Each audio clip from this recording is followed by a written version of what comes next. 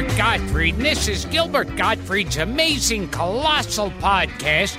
I'm here with my co-host, Frank Santopadre, and we're once again recording at Nutmeg Post with our engineer, Frank Verderosa. Our guest this week is a singer, actor, music producer, TV personality, and former teen idol. He's recorded hit songs like Halfway to Paradise, Candida, Knock 3 Times, Steppin' Out, Say, Has Anybody Seen My Sweet Gypsy Rose, and Tie a Yellow Ribbon Round the Old Oak Tree, to name just a few. In his decades-long musical career, he's played to sold-out houses and worked with everyone from Bobby Darin to Carole King to Sly Stone to one of our favorites on the show, Gene Pitney. TV appearances include American Bandstand, The Sonny and Cher Show, The Carol Burnett Show, The Dean Martin Celebrity Roast, The Merv Griffin Show, The Smothers Brothers Comedy Hour, Jimmy Kimmel Live, Late Night with Jimmy Fallon, and, of course, the Jerry Lewis Muscular Dystrophy Labor Day Telethon, which he co-hosted from 2002 to 2008, from 1974 to 1977. He co-hosted with singers Thelma Hopkins and Joyce Vincent Wilson on the hit musical variety series Tony, Orlando, and Dawn, working alongside dozens of stars, including Bob Hope, Milton Berle, Tony Randall, Art Carney, Sid Caesar, George Carlin, former amazing colossal podcast, Frankie Avalon, and his childhood heroes are Jerry Lewis and Jackie Gleason. Please welcome to the show a showbiz icon and a self-described Greco-Rican, the multi-talented Tony Orlando. Let me tell you something. The Gettysburg Address was never quoted as well as that. I've never heard an introduction like that in my life. But I have to tell the audience, and you, Frank, and I told this to Gilbert before I got here. Okay. I'm his biggest fan. Yes. Okay? So I get him on the phone. I want all your listeners to hear what happened because I want to return the compliment to you. So he gives me this big introduction. He did his homework with you somehow. Well, somebody did it. Yeah, 55 years of show business in about 4 seconds. He got it in. But he did in that wonderful Gilbert way, right? That I couldn't wait to come to hear. So I get on the phone with him today, and I said, listen, I'm your biggest fan. I'm so honored to come. And his answer is, why? Not and only surprised. Gilbert can say a one-word answer that really means a lot of things. So you go, because I think you're great. You do? I said, yeah. Why? Because I don't think anybody can make a person laugh just by the sound of his voice. So I'm gonna tell you, every listener out there, he disappointed me one moment because I sit in the studio and the first thing he says to me, would you mind if I did this intro? And I thought, this is really going to piss me off. He doesn't sound like Gilbert. Do you mind if I read this intro? Wait a minute. You didn't realize he was going to have a normal voice. Yeah. Nobody does. They expect the parrot. Let me tell you something. Let me finish my compliments on you. Okay? Go as long as you want. No. You got to hear this because it's time you heard it from this Greco-Rican. You saw in your little interview how much I love Jerry Lewis. Yes. He's a one of a kind. When I met Jackie Gleason, hey, pal, he was one of a kind. When I sit with you, I know there is one of a kind. And to be a one of a kind in this business, really not copying anybody, but you can be, even Frankie Avalon does you. Yeah, he does. And Bobby Rydell, yeah. They do you. For Frankie Avalon to do you, that's unbelievable. Think about it. He does nobody. He can't do an imitation of anybody. But that's just to show you you're rare, you're kind, you're wonderful, and I'm honored to be on your show. I'm not kidding you. Oh, nice. What a nice thing. Thank you. Don't say why. Why? Yeah, because I heard when Frank said, you have anything to plug? Yeah. You said to him. Oh, you said you didn't have anything to plug. You were just doing it for the honor of doing it. I said, I wanted to do this show. I said, Frank, and I texted him back. I said, Frank, listen, I appreciate you thinking I'm on to plug, but I'm not here to plug anything. I just want to be in the presence of this man.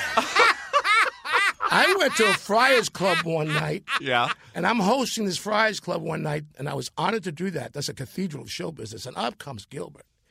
And I mean, he did a rant in that voice. I ain't never heard more curse words. Wait a minute, was this the legendary Shecky night? Yes. Was Tony hosting? This was the night that Shecky. It was a night for Shecky Gate. For Stewie. Oh, Stewie, and right. Freddie. He tried to hit Stewie. Yeah, and Freddie of course, Roman and Stewie Stone. Stewie Stone, right? So, iconic comics, right? The two guys, and I'm there. Yeah. I'm not going to try to be funny. You kidding me? You don't be funny with those guys. And you finger point. That's what you do. You try to be funny, they'll kill you.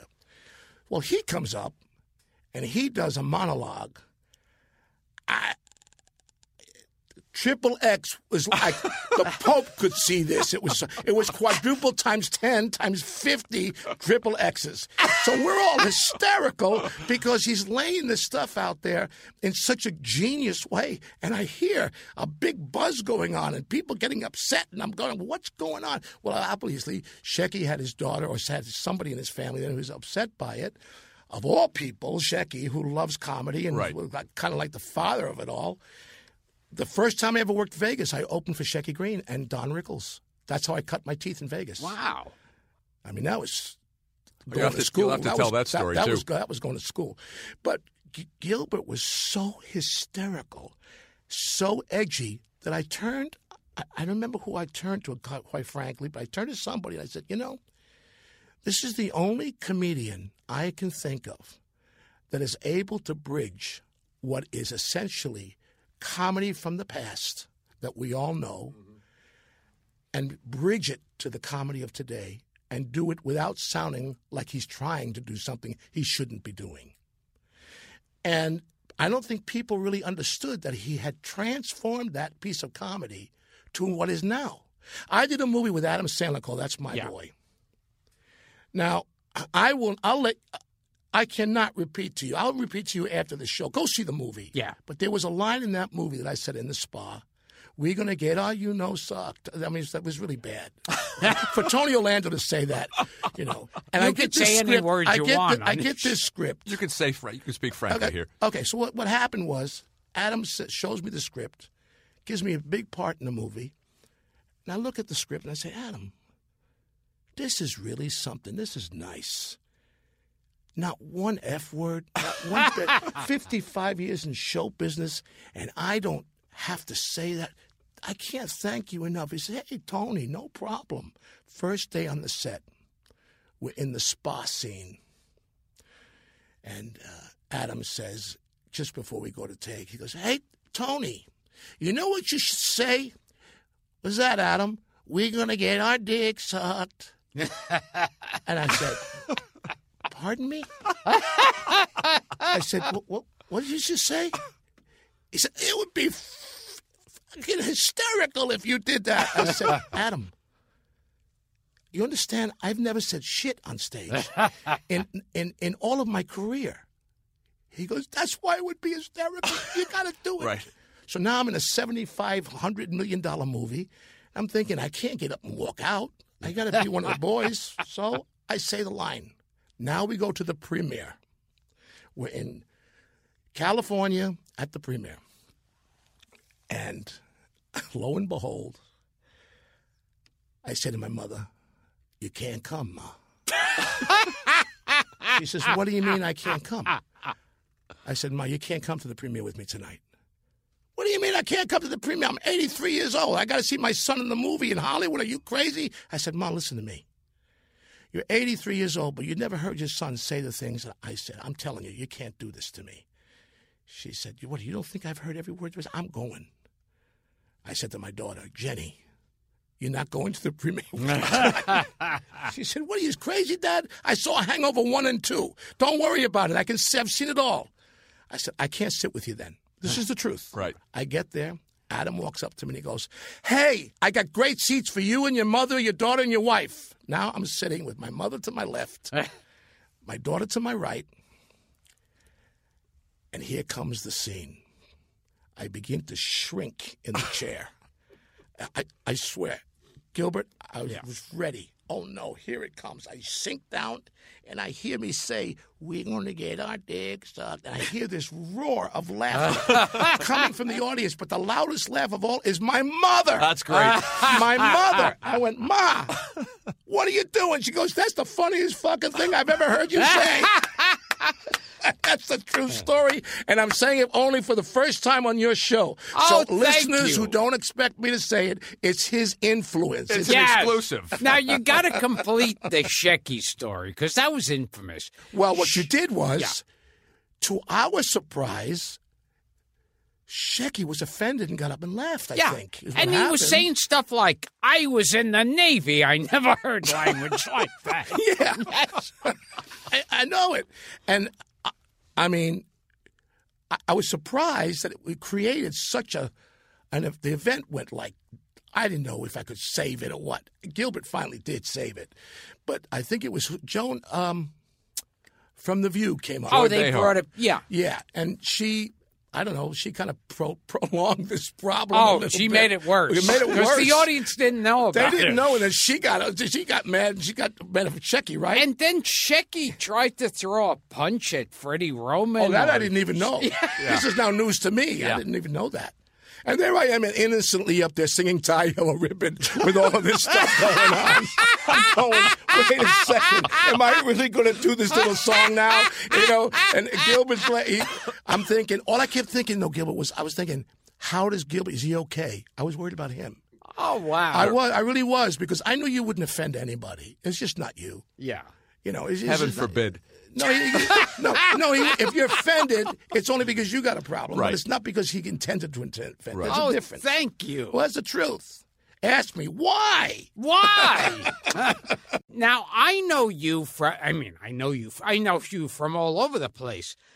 But, in fact, where I learned you were part Greek was, I remember, God knows how many years ago, this just stuck in my head. Is this the Cassavetes thing? Yes. Yeah. John You Cassavetes? did a special, and John Cassavetes I came named my on. son after him. You Wow. did? My son, John, is named after John Cassavetes. Wow, yeah, because I remember. I saw the special with Well, you I'll and tell John you how great he was. Cassavetes. I remember I bumped into him Christmas time.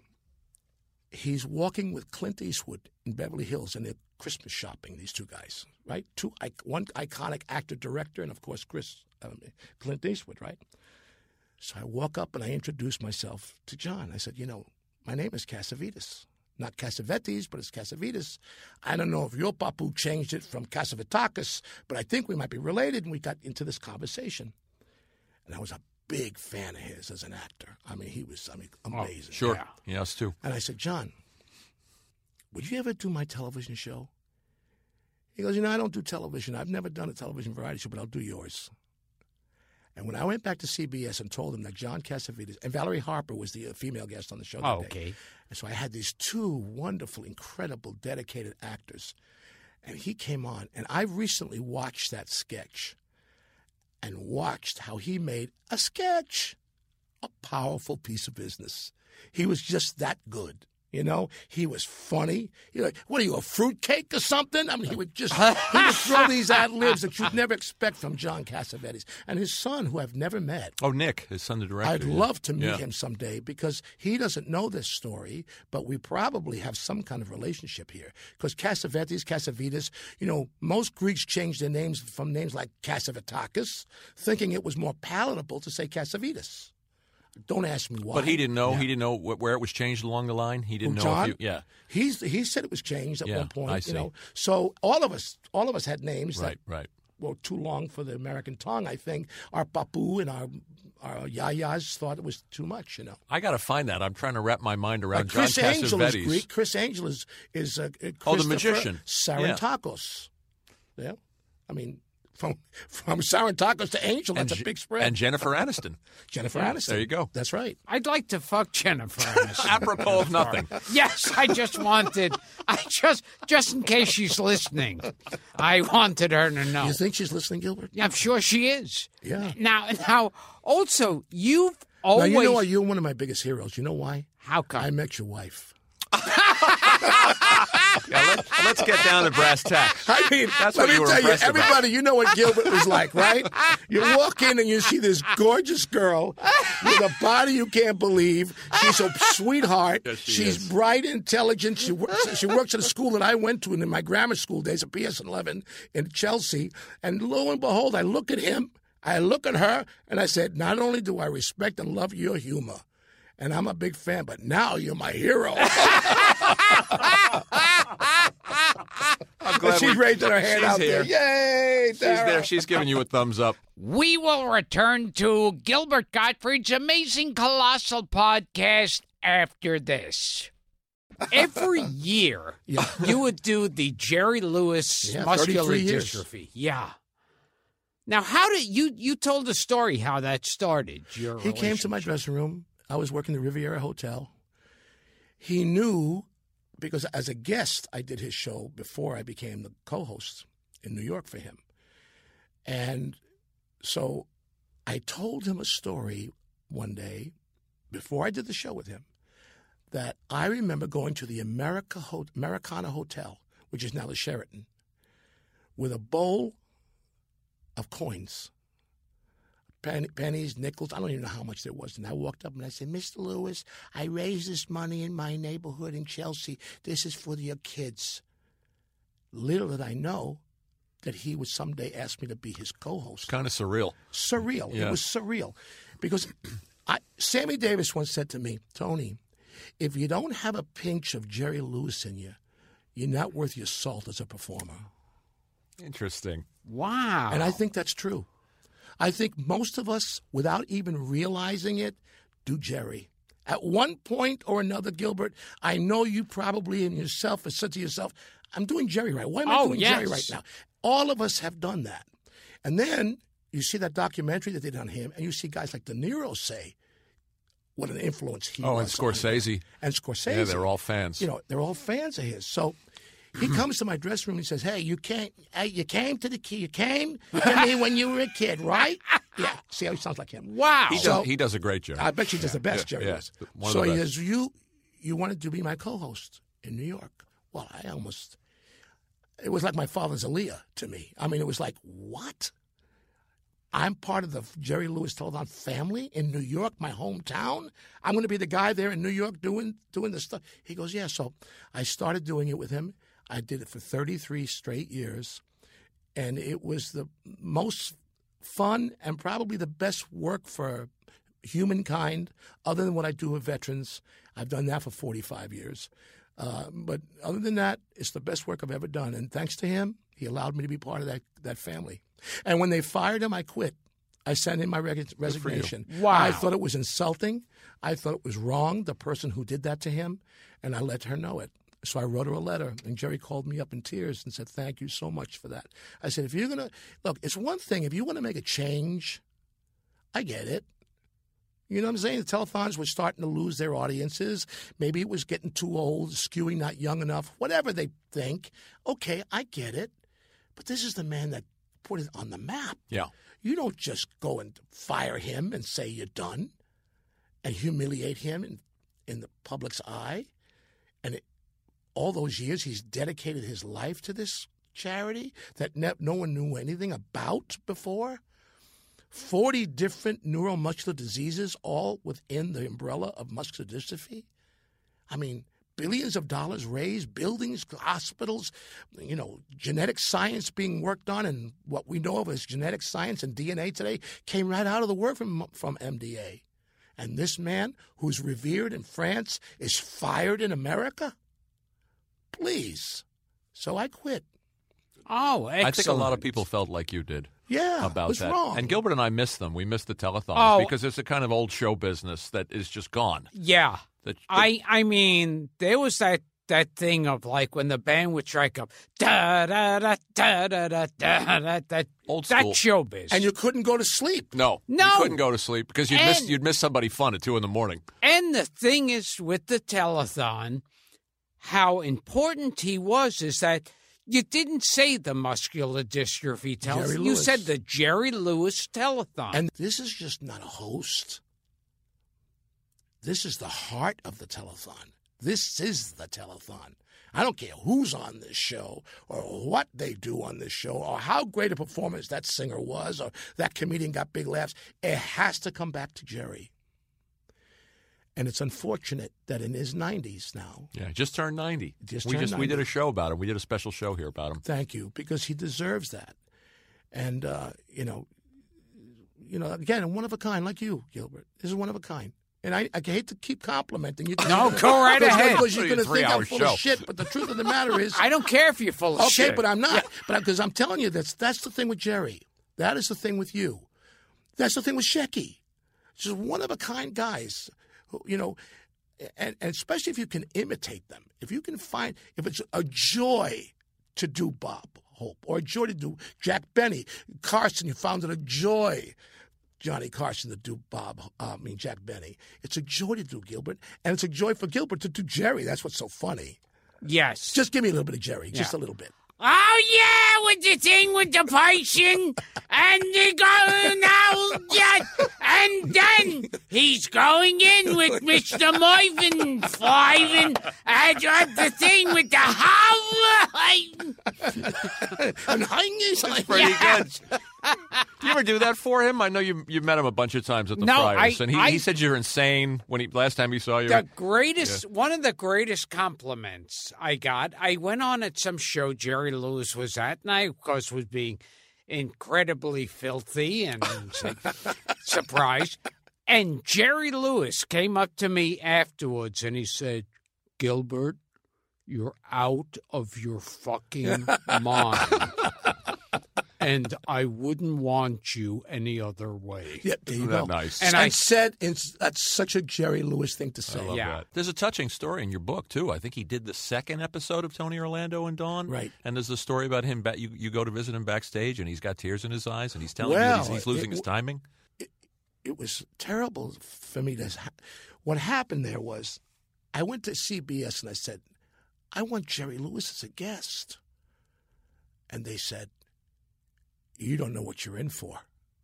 He's a problem. I told Jerry the story. Jerry read the book, so he knows it's in the book. So I go, well, what do you mean? He goes, he'll just take over it. He'll just be a problem for you. I mean, he's a pain in the ass. And I won't tell you who at CBS said it. Not fair to him. But anyway, I said, look, it's a dream of mine. Make my dream come true. If I can't handle it, I shouldn't be on this stage, right? I shouldn't be here. Well, in comes Jerry Lewis, first day of rehearsal, tanned, in a pair of shorts, looking like a superstar that you would think he would. I mean, that's what a star looked like. He walked in with a charisma and a strength. It bolted me over. And I walked up to him and I said, Mr. Lewis, they tell me that you're a bastard. Please don't let that be true. This is a dream for me. And they told me that you're going to be hard on me. And I said, let me tell you something, kid. I'll be hard on you if you don't do your job. If you do your job, I'll be easy. So we go and we do the sketch. And those of you at home, you can see it on YouTube. Yeah. And it was in the 1976 convention for the presidential election. I just watched it today. It's fun. It's fun, right? Yeah. It's fun. I want you to know, Frank, that 90% of what Jerry did in that sketch was ad-libbed. Because all we did was give him a whole bunch of hats, and he played a character for each hat, and he invented that character on the spot, and I'm not kidding you. He just said, give me a bunch of hats, and we gave him hats, a construction worker hat, a lawyer hat, a mafia guy, and each hat, he became this character. Well, it was a very funny sketch because we were running for president at the time. It was Jerry and Tony for president, right? After the show was over, I go up to thank him, Gilbert, And I walk up to the door, and I hear him sobbing. I go, Jerry? By the time he allowed me to call him Jerry, I guess I did my job. Yeah. I go, Jerry? Yeah. He says, me, Tony. Can I come in? No. Come on, Jerry, let me come in. What's wrong? Come on in. I said, what's the matter with you? What? He said, I was terrible. I said, you what? He said, I felt like I was working with Dean. I said, well, you were. All I did was make believe I was Dean. If Dean was to say something in my head, I figured, let me just be Dean, make you feel comfortable. So I imitated what I thought Dean would say. But I sucked. I was terrible. I said, Jerry, there's something wrong with this. This goes deeper than this. He said, Tony, 3 nights ago, I thought about putting a gun to my head. Okay? I said, what? He said, I heard my kids in the house, and I put it away. So months go by. Well, actually, a couple of years go by. I go, Jerry, what was that all about?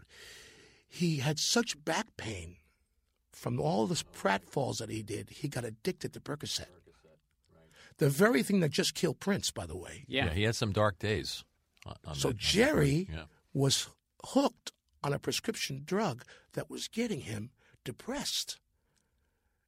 And it happened under my nose. Now, here I was with my boyhood idol on my dream moment. And what am I doing? I'm holding him to my chest. I'm holding him in my arms. I'm telling him I love him. Please know that you're the greatest performer I ever saw. Don't do this. And we became brothers. We became very close friends. And he's talked about it. I mean, he's talked about some of those dark days. Yeah. On the Percocet. But, it goes to show you that, we're all human and we're all vulnerable. And we're all able to find that pitfall. And I never thought growing up that there was a pitfall for Jerry Lewis. Yeah. So when I had my dark day, I remember what Jerry did. I put my brakes on, got myself back up on my feet. And here I am with you, one of my other heroes. Because you married Dara, and that's the only reason. Let's talk a little music. Sure. You started out doing doo-wop on a street corner. Yeah. And you hear stories about guys starting out singing doo-wop on a street corner, but you really did. Oh, yeah. And the so did Paul Gents. Simon. That's right. Yeah. That's right. Yeah. So tell us about the 5 Gents and how you wanted to be like Frank Lyman. We used to do the 5 Gents would not only sing on street corners and in subways because the echo was so good, but we'd go up on the rooftop. And Carole King, Jerry Goffin wrote a song called Up on the Roof. And we would go up there at night, the stars, put on a show for free. And there the world Great below song. can't bother me, right? And we go up there and we do all our steps and we do, like In the Still of the Night. And we do, just 2 kinds of people. And sing all those doo-wop songs. And that's all I ever wanted to be, was the lead singer of a group like Frankie Lyman. And I was like 13 when he was 13, and I wanted to be him. And so 3 years later, unbeknownst to me, I'd be working with a young girl called Carole King who wrote Up on the Roof with her husband, Jerry Goffin, and it described exactly what I was doing 3 years before I met her. I was 16 years old when I had my first hit record with her in 1961.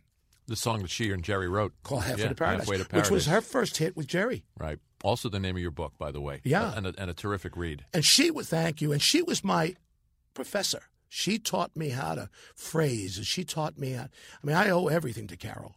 Carole was an amazing, 18 years old, in a studio recording Halfway to Paradise.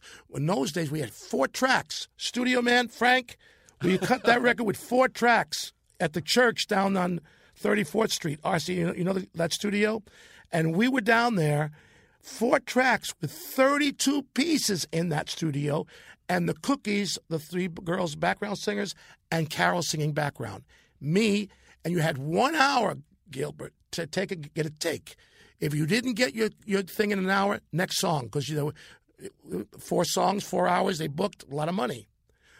So when I think back to Carol coming out as an 18-year-old girl and slapping that conductor's wand to the strings of the Philharmonic Orchestra, and Charlie Macy, who was one of the great guitar players back in that, and Gary Chester, talking and reading the newspaper rudely while she's trying to get their attention, and she goes, "Listen up."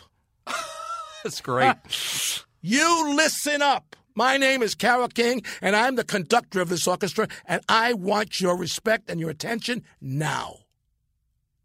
And Charlie Macy, who played guitar in every one of those Burt Bacharach records you ever heard, put his paper down and turned to me and went, "Oh, boy, we got a formidable person here today." And there was an 18-year-old girl who there's a Broadway show on right now. I was just going to ask you if you Beautiful. saw it. It makes me cry because it's my childhood. Yeah, I was going to say you witnessed it firsthand. And now I learned something from that play, because in the play, she says to Jerry, "I got a chance to do the Shirelles, Will You Love Me Tomorrow?" and Tony, my record. And they're telling me to write the strings because I wrote the strings on and I've never written strings before. I'm going to the library to learn how to write for strings. In 24 hours, she comes back and she's writing strings for the New York Philharmonic. I mean, incredible. She's a phenom. She's a phenom in sports terms. Yeah, she's unbelievable. Yeah. If you haven't seen that show, go see it. I want to see it. Yeah, I want to see it. How did Tony, Orlando, and Dawn come about? That was an accident, Gilbert. That was a total accident, because I was working for Clive Davis. I was his general manager, and eventually they were making me vice president of the music division for CBS. I was 23 years old. I was having a great run. I was representing James Taylor, Blood, Sweat, and Tears. I signed Barry Manilow, Laura Nyro, all these great artists, and I was the guy that was kind of working their material and getting records recorded by songs they wrote and signing new writers. And Clive gave me this opportunity, and I'm thinking, man, I'm 23 years old. Now I'm general manager of CBS Music. But you'd had a recording career before. And the Beatles came, killed us. Right. I had to go. I was married young, 20 years old. I had to go take care of my wife and kids. We should point out, and it's in the book, and it's an interesting part of your life. It's the first time in your life you went and got an actual job. I can't believe you read that book like that. It was the first job I ever had, and I'll never forget. I was so embarrassed because the first day on the job, I didn't know how to open a file cabinet. It's fun. It's one of the fun things in the book. And there was, the little button that you used to push to the side. Yeah. And I'm pulling this thing, and I'm pulling this, and now the head of the company walks up to me and he goes, "What are you doing?" I said, "Oh no, I'm just checking this out. I just thought this is a wonderful cabinet. This thing is it's so well made." And little did he know, I don't know how to get the freaking thing open. So my secretary, her name was Leah, she comes up to me and she says to me, "Tony," and then Cheryl Feuerstein, both of them come up to me and say, "Hey, you see this little button? Just learn how to open a file cabinet." I was never so humiliated. So it was my first job. Right. And it turned out to be a job that I loved and I was successful at. I mean, no high school, only PS11. All I had was the 8th grade at PS11 St. Columbia Grammar School, Catholic Church here in New York. That was my education. And here I am, a general manager, the head of a CBS Music. What, are you kidding me? April Black with music? Are you nuts? How did this is a God thing. So I'm sitting there one day, and a friend of mine, Hank Medris, who was one of the tokens, The Lion Sleeps Tonight, comes to me, and he's an old buddy of mine. And he says, "I'm broke. I need to pay my rent." He said, "Will you help me sell this record? I have a record. I need $3,000, Tony. I'm broke." I said, "Let me hear it." He plays me Candida. Written by Tony Wine. Written by Tony Wine, who's in my band now, by the way. He's been in my band for 50 years. I just went to see her sing the other night at Joe McGinty's place. Well, then Tony and I were together. We've been together all these years. Yeah. She's charming. She's the best, and she's a great writer. So she wrote Candida, but the guy on the record wasn't me. So everything you heard on my record was on that record that I heard with a different lead singer. So I said to Hank, we're not a label, and I'm not giving this to Clive because Clive is interested in Frank, a producer out there, you'll know, in those days we were interested in album sales, not single sales that much. Now, remember, I'm having all this success with the box tops and James Taylor, and I got some weight now. I got some clout, right? So I call up and I said to the president of the company, I said, "Listen, I have a friend of mine, Hank Medras. You ever meet him? No. He's got a hit, big hit. I said, I think you should listen to this record. Well, he plays it for him. I get a phone call back from Hank. He said, I got to see you. He said, they love the record. I said, great. They want to give me $3,000. I said, great. I'm so happy for you. They hate the lead singer. I said, okay, so you get a new lead singer. He goes, you do it. I said, why me? He said, because didn't you used to do all the Drifters demos for Carol? Like, you were the guy that they heard your voice for Benny King? Because I used to copy Benny King. When Carol would write a song, you know, When My Little Girl is Smiling, or Sweets for My, whatever she wrote, I would do the demo. So I knew that genre. I said, Hank, I can't do that. That's moonlighting. I can't do a record with this label, and I work for Clive Davis. So you're crazy. I'll get fired.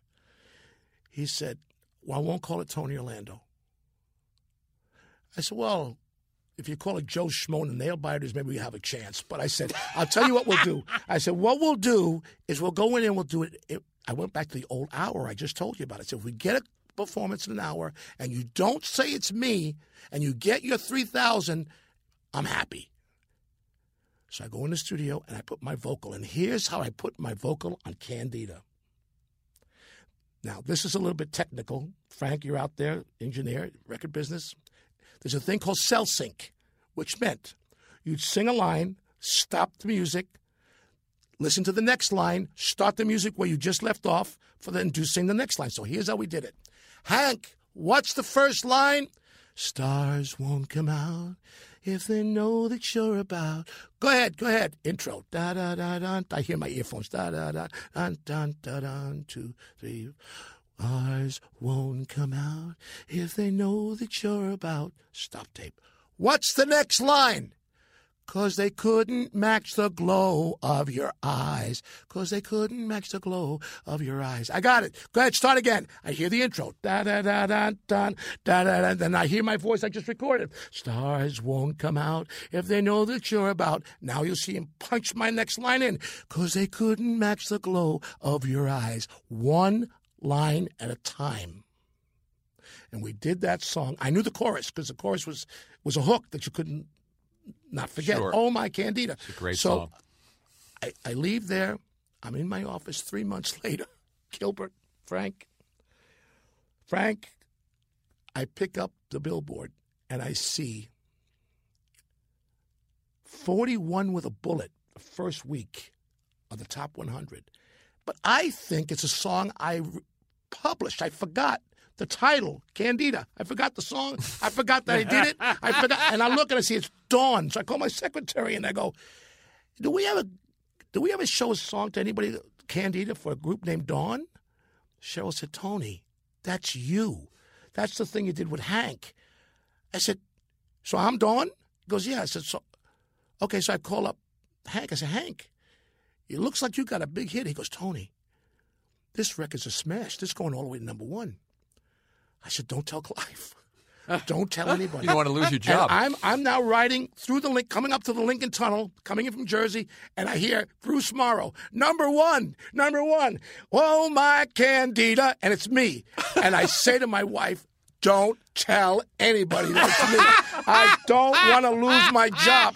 And for the whole time that it was number 1, I swear to God, I never told the singer. No, he comes back to my office and says, Tony, I want you to record this song called Knock 3 Times. I listened to it. I said, this is the worst song I ever heard. I said, nobody in the world has nobody has pipes anymore. They don't have pipes in the Midwest. Twice on the pipes. Right. Twice on the pipes. It doesn't exist. Steam heat. It's over. Stop it. I'll go in because it's not going to make it. And Gilbert, I go in to cut the song. Remember, I have no contract, no advance. I did it as a favor, and I still don't have a piece of anything with this record. I'm doing this favor for Hank. The record comes out, and like records in those days could do, in a matter of weeks, it's number 1. Now we've sold 4 million of Knock 3 Times, 2 million of Candida, 6 million records, and 2 records. I go up to Clive Davis. I say, Clive, I'm leaving the company. He said, I was just going to make you vice president. I said, I got to leave the company. I got to follow a dream. He goes, oh, you're Dawn, right? hilarious. I said, wait a minute. You've known that I'm Dawn all this time? He said, absolutely. It's the worst kept secret in show business. He said, I'll tell you what. Give me 6 of my songs from my publishing album in the album and go on the road. And if the dream don't come true, you can always come home. Wow. That's so nice about it. That's a God's truth. What a Wow. We will return to Gilbert Gottfried's amazing colossal podcast after this. And now back to the show. What a mention. And Dawn was Dawn not the middle name of one of Dawn was the executive first name at Bell Records of 2 people at Bell Records. Okay. Jay of the Tokens, the lead singer of the Tokens, his daughter's name was Dawn. I see. And Steve Wax's daughter's name was Dawn, who was the head of promotion. So, in Hank's mind, if I can get the head of promotion to promote this record because his daughter's name is on there, figuring it'll be a hit, all I care about is my $3,000. Really, he never expected that record to be a hit. Well, right. It was the door that opened the door to many doors, and here I am with Gilbert, my idol. I got to tell you, Clive Davis, the little tiny connection with Clive Davis is one time I was at some music event. Right. And I got up to speak. And, for laughs, I totally tore Clive Davis a new one. I ripped him to shreds. Like only you can do. Yeah. Unreal. What guts. And then later on, I'm at a party, and Clive Davis walks in. They said, you want to say hello? And I thought, he's not going to want to talk to me. And Clive Davis saw me, walked over, and gave me a big hug.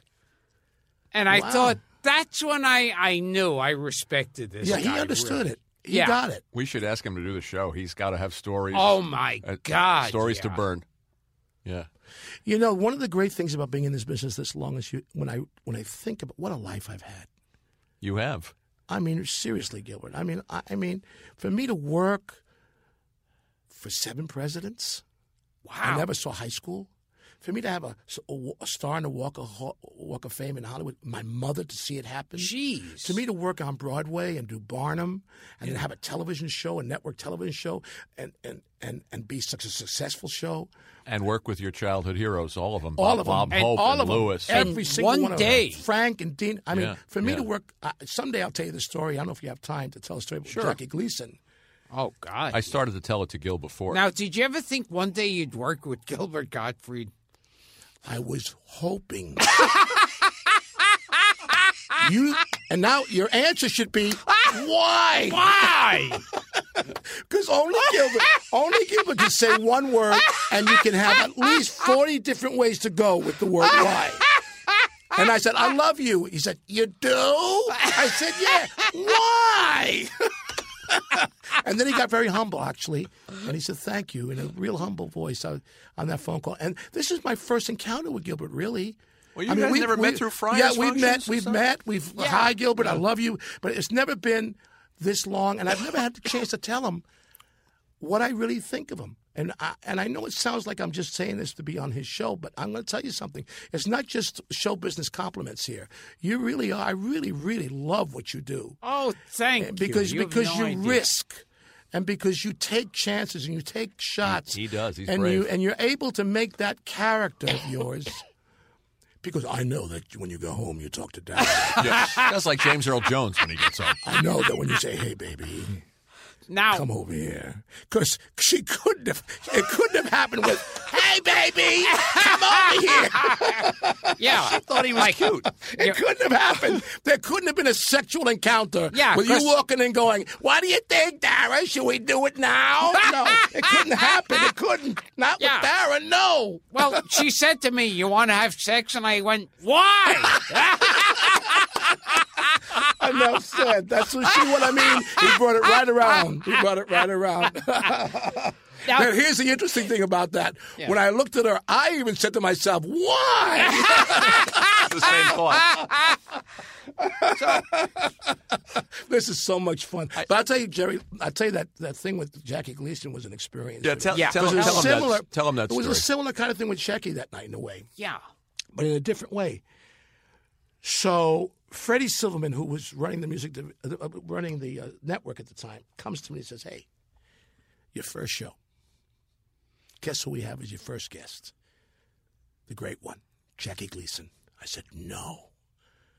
That's my first guest? Yep. Whoa, man, I was so excited. The great one. We knew he was like, there was nobody bigger, right, than Jackie Gleason? Yeah. I walk into rehearsals. I sit behind, two seats behind Jackie, and Thelma and Joyce are up there doing their solos, their songs. And I hear him say loudly to a guy next to him, his, like, flunky guy. The guy who lit the cigarettes. Yeah, him. Yeah. He turns to him and goes, who are these two Schwarzes and this amateur night in Dixie? Now, I told you, I know my Yiddish. Unbelievable. You know he was what I'm about to tell you is I wouldn't handle this today this way. But those two girls, I was the road manager, protector, friend, brother, father, everything to those two girls, right? So I get up. I don't know where I got the nerve, and I walk up, and I said, Mr. Gleason? Yeah, pal. I said, say hello to your amateur night in Dixie. Wow. I said, I expect you to apologize to those two girls, because if you don't think that they don't know what schwarze means, which is the N-word, and you know it, if you don't get up and apologize to them, we're going to have a problem. Wow. He goes, really? Well, I'm out of here, pal, okay? And he gets up and he leaves. I go to my dressing room. I think, oh, my God, what I've just done. Freddie Silverman walks in. He goes, Tony, listen to me. This is the biggest moment in your life. Don't screw it up. We're paying him a lot of money. We're paying him more money than most people get on a variety show, trust me. And I found out then, in those days, it was $25,000 for that one appearance. But in those days, it was a lot of money for one show, $25,000. It was like people were getting, scale normally. So I said, okay, Mr. Silverman, I'm sorry. He goes, I talked him into coming back in. Just shut up. I said, okay. I get a knock on my door, first day we're going to do our dress rehearsals and stuff, and I open the door, and there's a guy in a plaid jacket with an ascot on. Comes to the door, and he says, Mr. Gleason would like to read the cue cards with you now. In his dressing room, please. I said, okay. Fine, I go in. I sit down. There's a cue card guy there. And Jackie goes, all right, no ad-libbing. You understand? I do the ad-libbing, no ad-libbing. I said, okay, Mr. Gleason, I got you. Okay, now let's read the cards. Get ready. And we read the cards. And we go up on the stage. The song that we're singing together is called I'll Teach You Everything I Know. And I go, yes. Even how sweet it is. I'll teach you everything I know. Pow, one of these days to the moon. So I'm doing all the Gleasonisms. He's teaching me, right? So we start. Roll tape. I'll teach you everything I know. Even how sweet it is. I'll teach. Stop the tape. Listen, I want camera 3 to be over a little bit to my right. Now, it's a full house audience there. Take 2. I'll teach you everything I know. Even how sweet it is. I'll teach you everything I know. Stop tape. Some other reason. Okay. All right. Jeff Margolis, the director. Let's do it again. I'll teach you everything. Now, by this time, I've had it up to here, and I'm still pissed at him for what he did to the girls, right? I'll teach you everything I know. Stop tape. I said, tape is rolling. He looks at me. I go, Mr. Gleason, you're the great one. We shouldn't be worried about making a mistake. You ad-lib, right? Let's ad-lib. Take 4.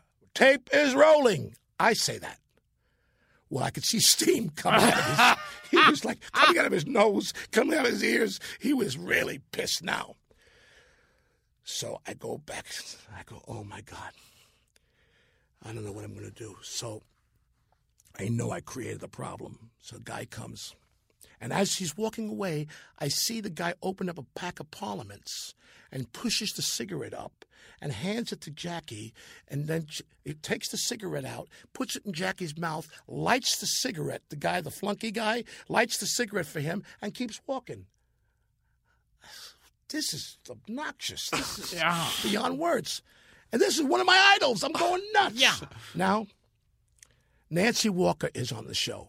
Oh, right. She was the other guest. I get a knock on my door. She goes, honey, I'm going to tell you something. We're doing this next sketch, The Grasshoppers. Remember Old Grasshopper? Oh, Kung Fu. Kung Fu. Remember Old Grasshopper?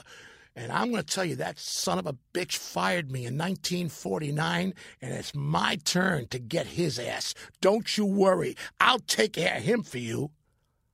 I go, Nancy, please, I'm already in trouble. No, I want to get my licks in. So we go in, and now Jackie is supposed to take his hands and go, oh, grasshopper, and hit me on the head. But not really, but hit me on the, because it's Kung Fu, right? Yeah. He goes, oh, grasshopper, in that voice of his, and he takes his hands together, and he pulls them above his head, and Frank Gilbert, he comes down on my head with everything he has. Bam! And I know I've been hit, man. I mean, my was like nails. Now it's Nancy Walker's turn to do Old Grasshopper to Jackie. And she goes, oh, grasshopper. And I see her rubbing her palms together. And I said, oh, shit, I'm not going to have a show after this. This is my first show, guys. She takes both hands and she whacks Gleason with a shot you can't believe. Great. Now I go into my dressing room. I know this is a long story, but you can always cut it out. I go into my dressing room, Gilbert, and I'm now going, oh, what am I doing? But he made me mad because he wouldn't apologize. So I'm sitting in there. There's a knock on my door. The show is over. It's Freddie Silverman with a stern face. Let's do the closer. Be nice. Let's get this done with. I go out to the stage. Place is packed. In those days, you couldn't smoke in the studio. And everybody smoked in those days. Everybody was a smoker, right? Me included. So to my left is Gleason. Next to him is the flunky with the ascot and the plaid jacket. With a Parliaments in his hands. And he opens up the Parliament and he sticks the cigarette up, puts the cigarette in Jackie's mouth, and just as he's about to light it, I go, oh, great one. If we can't smoke, you can't smoke, before we go to tape.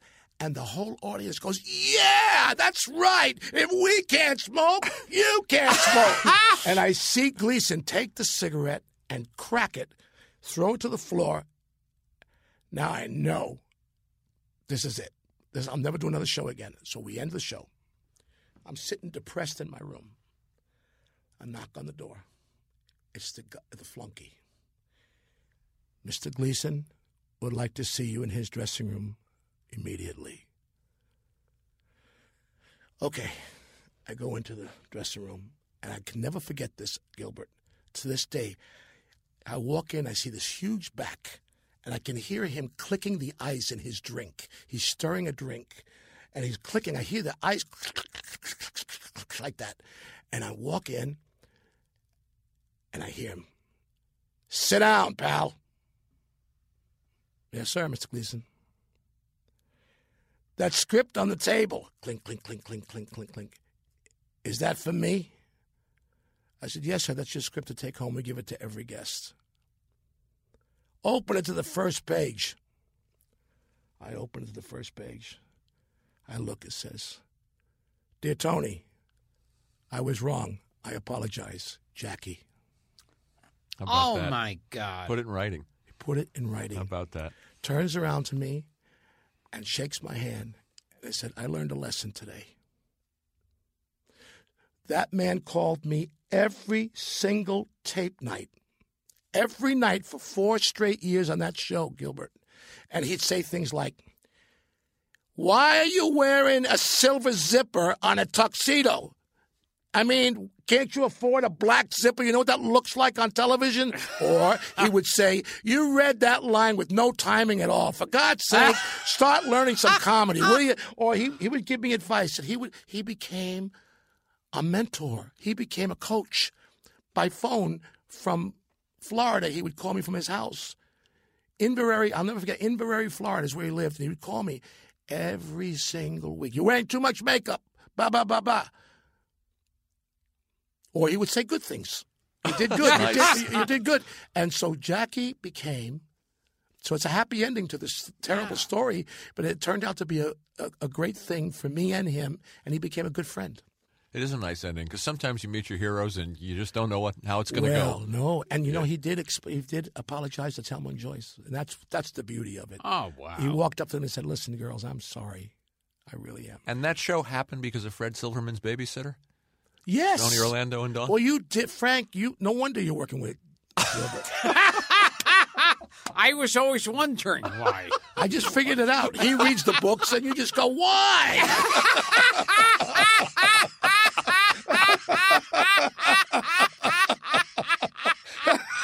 Well, tell it real quick anyway. You figured it out. Yeah. Okay, what was the question? Fred Silverman's babysitter. Yeah, he was watching. She's the one that said to him, you ought to hire Sonny and Cher. Right. Saw him either on the Merv Griffin show or Mike Douglas, I forget. And he did. When she saw us on Merv Griffin, she said, remember I told you about Sonny and Cher? And that's how we got the show. I love that story. Melissa Silverman. You remember her name. Oh, yeah. And he's still a good friend. What do you think? Yeah. You want to read some names out to Tony and Yes. see what he remembers about them? You want to sing? Oh, okay. Well, you know, with Tie a Yellow Ribbon, you had there were some complaints about that song, and I think the chief complaint was that Gilbert Gottfried wasn't singing it in duet with you. Oh, you heard about that? Yes. That really got to you. Yeah. Was that in the Inquirer or something? Where'd you hear that story? I didn't think it'd get to you at all. Yeah. They've tried to keep it hidden. But he says to me, Why? I got to share something with you, Tony. He says, well, I don't know I hope Tony will sing with me. He says, maybe you should print the lyrics out just in case he doesn't remember them. I said, I have a feeling he remembers them. Yeah. Are you familiar with Tie a Yellow Ribbon? I think so. Okay. Are we ready? Should I play the music? You want to sing it with me? Yes. Wait a minute. Okay. I'll give you the music. You're really going to sing this with me? Yes. He doesn't have You a and key. I, warned you. karaoke time? Yes. We're going to do a karaoke Yes. with my idol? Yeah. Why? Let's do it. Come on, you start it. Go ahead. Okay. I'm coming home. Wait, start again. Start again. It's the wrong fucking key. He's singing in the key of Z. He doesn't have a do this. key. I was Let's going do to it tell again. you. Go ahead. Do it again, Frank. I'm I'm coming home. I've done not my yet. time. Start again. Rick, you'll put the headphones on. You got music. Let's do this right. Oh, I've got music? This is our big moment. Wait a minute. It is. Let's start. And I'll give you the cue when to start. Go ahead. Yeah. Go. Take your time. Okay, baby. You're coming up any second now. Go for it. Gilbert. I'm coming home. I've done my time. Now I've got to know what is and isn't mine. If you receive my letter telling you I'd soon be free, then you'll know just what to do. Hurry! If you still want me. Get to it. If you still want me. I'm so impressed. Tie a yellow ribbon round the old oak tree. It's been 3 long years. Do you still let me sing for a minute?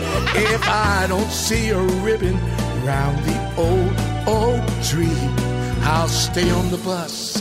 Forget about us. Put the blame on me. Go ahead. If I don't see a yellow ribbon round the old oak tree. Why am I sounding like you? Okay, Gilbert, come on. Bus driver, please look for me. I couldn't bear to see what I might see. I'm really still in prison, and they my tell who's who? A simple yellow ribbon's what I need to set me free. I wrote and told her, please. I wrote her, told her, okay, please. but it's on you now. Chorus, go ahead. An old oak tree. Tie a ribbon round the old oak tree. Tie a ribbon round the old oak tree. Tie a ribbon round the old oak tree.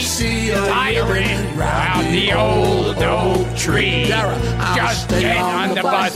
Forget about us. Put the blame on me. I know why she married you. She sings like you, too. Your yellow ribbon round the old oak tree. A hand for Gilbert. Yes, sir. Yes. This was a first show business. That. Wow. That's you, Gil. That was Dara singing at the end. That's great. It's not quite Thelma You know, Joyce. I haven't had more fun. Oh. Thank you for inviting me to this show. I mean, I haven't had this much fun. I don't even know when. Seriously. we have fun. Don't you have fun doing this radio show? Yeah, I'm going to tell you something, and I mean it. This is the same thing I told Dick Van Dyke. He sang with Dick Van Dyke. I sang 2 duets with him, Put on a Happy Face and Supercalifragilistic. Oh, that must have been something. Yes, and I'm telling you the same thing I told Dick Van Dyke. I think I just came.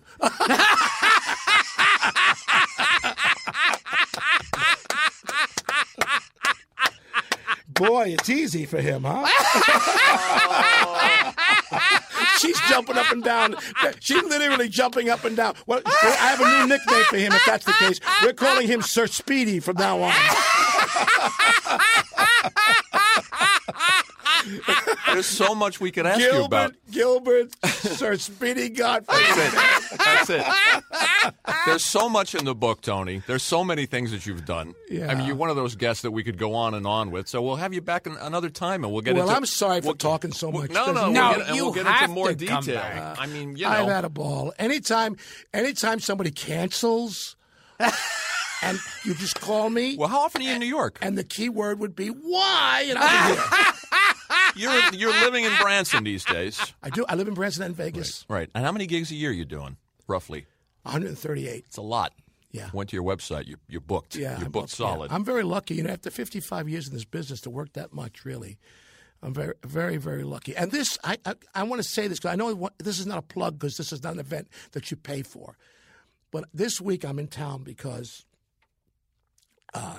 when your wife called me to do the show, she didn't even know I was coming in at this point. She said, when are you coming to town? And I said, well, I'm coming in to receive this honor, the Ellis Island Medal of Honor. And I didn't know at the time really what that was.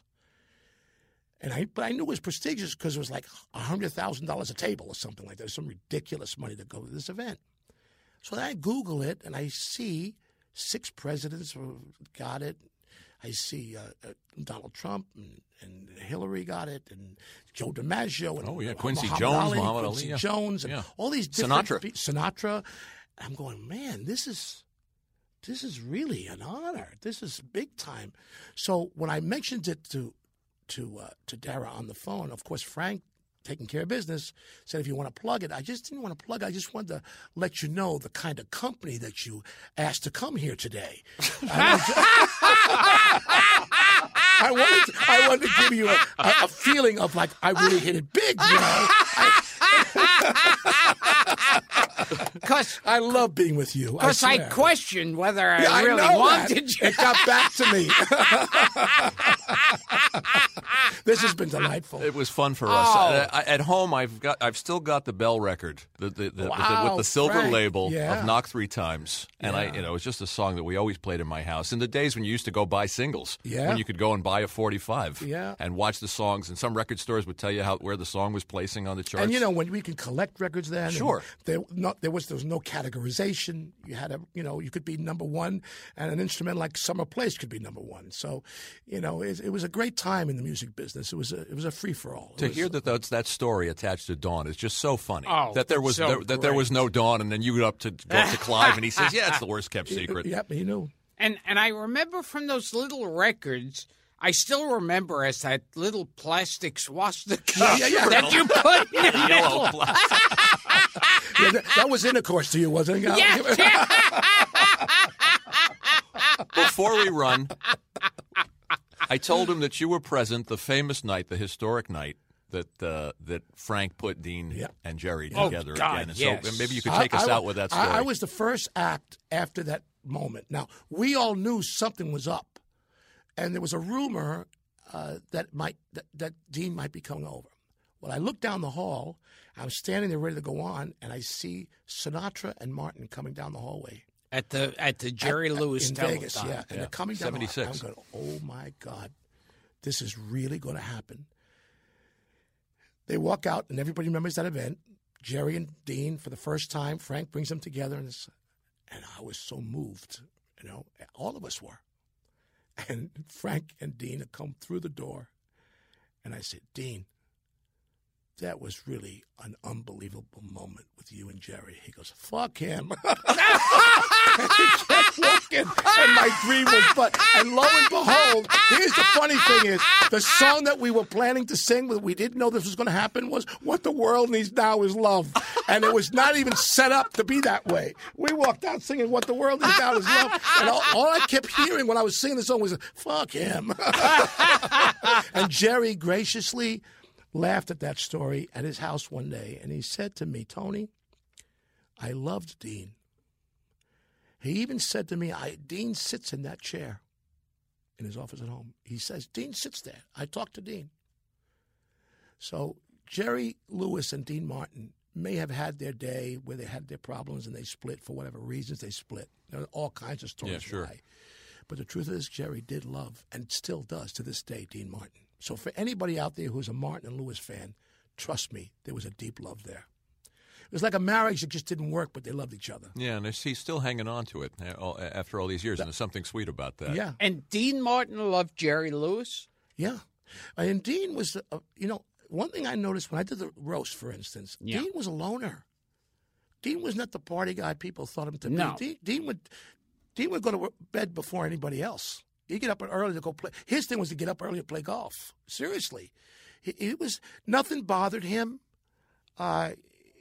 He was a realist. Show business didn't impress him at all. Stardom was a shooting star. You die, they forget you anyway, so why worry about it? Which roast did you do? I did Muhammad Ali right. roast, and I did Dean. Right. Yeah. That was something. I look at those roasts now and to think of some of the people I was sitting on that day. I know. Oh, my God. Yeah. Amazing. They pull out Orson Welles. And they wouldn't let you do this. This you as a comedian would love. They wouldn't have writers write for you on that show. You had to write your own stuff. That's it. I didn't know that. That's interesting. You had to do it yourself. And I remember I was on with Freddie Prinze. I said, Freddie, do me a favor. Come on. You write me some jokes. You write your own jokes. You sink or swim on your own. And I did. I mean, I don't remember what I said. I don't know if it was funny or not. You did some canned laughter, I'm sure. You were a kid. But I was a kid when I looked back. Now, this brings us to another story. You were friends with Hungarian Jew-Rican Freddie Prinze. No, he was a Hungarian. Geraldo is the Jew-Rican. Oh, he's a Jew-Rican. Right. He's the Hungarian. Yes. Now, but you were close to Freddie Prinze. Very close. Freddie's last kiss, the last pair of lips that kissed his lips were mine.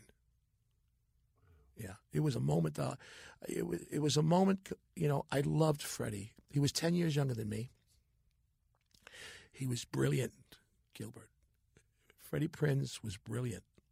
I remember doing the Tonight Show with Freddie, and Bob Hope was his guest, and he was hosting. Freddie Prinze was 22 years old, hosting the Tonight Show. And I was second on, because the bigger star goes on first. The earlier you are on, the bigger you were. So Hope goes on, and as he comes off, he turns to me and says, I don't know who that kid was I just worked with, but that kid's a genius. That came out of Bob's mouth and he was overwhelmed by Freddie. Freddie was one of these people who came and went, had a 2-year career. And look at the impact he had on people. 2 years. You know? And the first variety show he ever did was with me, and we became very, very, very close. A lot of charisma. It was a big loss. It was the first time I saw someone die in my life. I mean, the experience of seeing someone pass away, because, you know, they pull the plug in essence. You know, he was dead. You know, he was brain dead, so they just pulled the plug. And when they pulled that plug and he went just gray, it was like losing a family member. You write about it in a very touching way in the book. I loved Freddie, and Freddie, you know, taught me a lot. He taught me a lot. Freddie was very special, very special. If you look back at some of his stuff now, you see how ahead of his time was, you know. And his idol was Lenny Bruce. Yeah. And I remember you guys together on Chico and the Men. Yeah. I'm going to recommend your book. I mean, you wrote it 10 years ago, but it's a terrific showbiz memoir, Halfway to Paradise. And it's one of those stories where, you know, it's touching because you talk about being a kid on Tar Beach. Well, you know, and on the rooftops. Yeah, and you know what I tried to do, Frank, in that book? I said, I'm too young to write a life story. What is this?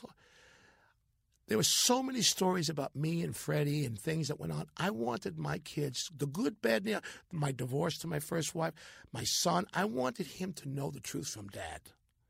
I didn't want somebody to say, this is what happened. I wanted to write the book so that there was the good. I took responsibility for everything I did in that book. Tried to make it as interesting as I could, but that book was really written for my kids. Well, it's a page-turner. I read a lot of books for this show. Thank you. And it's a fun journey. Thank you for that. And I love how it ends with "to be continued." That's right. So I got that from Bobby Darin. You know, Bobby Darin. Oh my God, that's another one. Yeah, I did an album called The Bobby Darin Story, and it was a recorded album. And at the end of the album, he says, "To be continued," and it really impressed me. So I said, you know what? This is not the end of this. Is not the only book I'll ever write. So I'm writing a book right now just called "What a Life."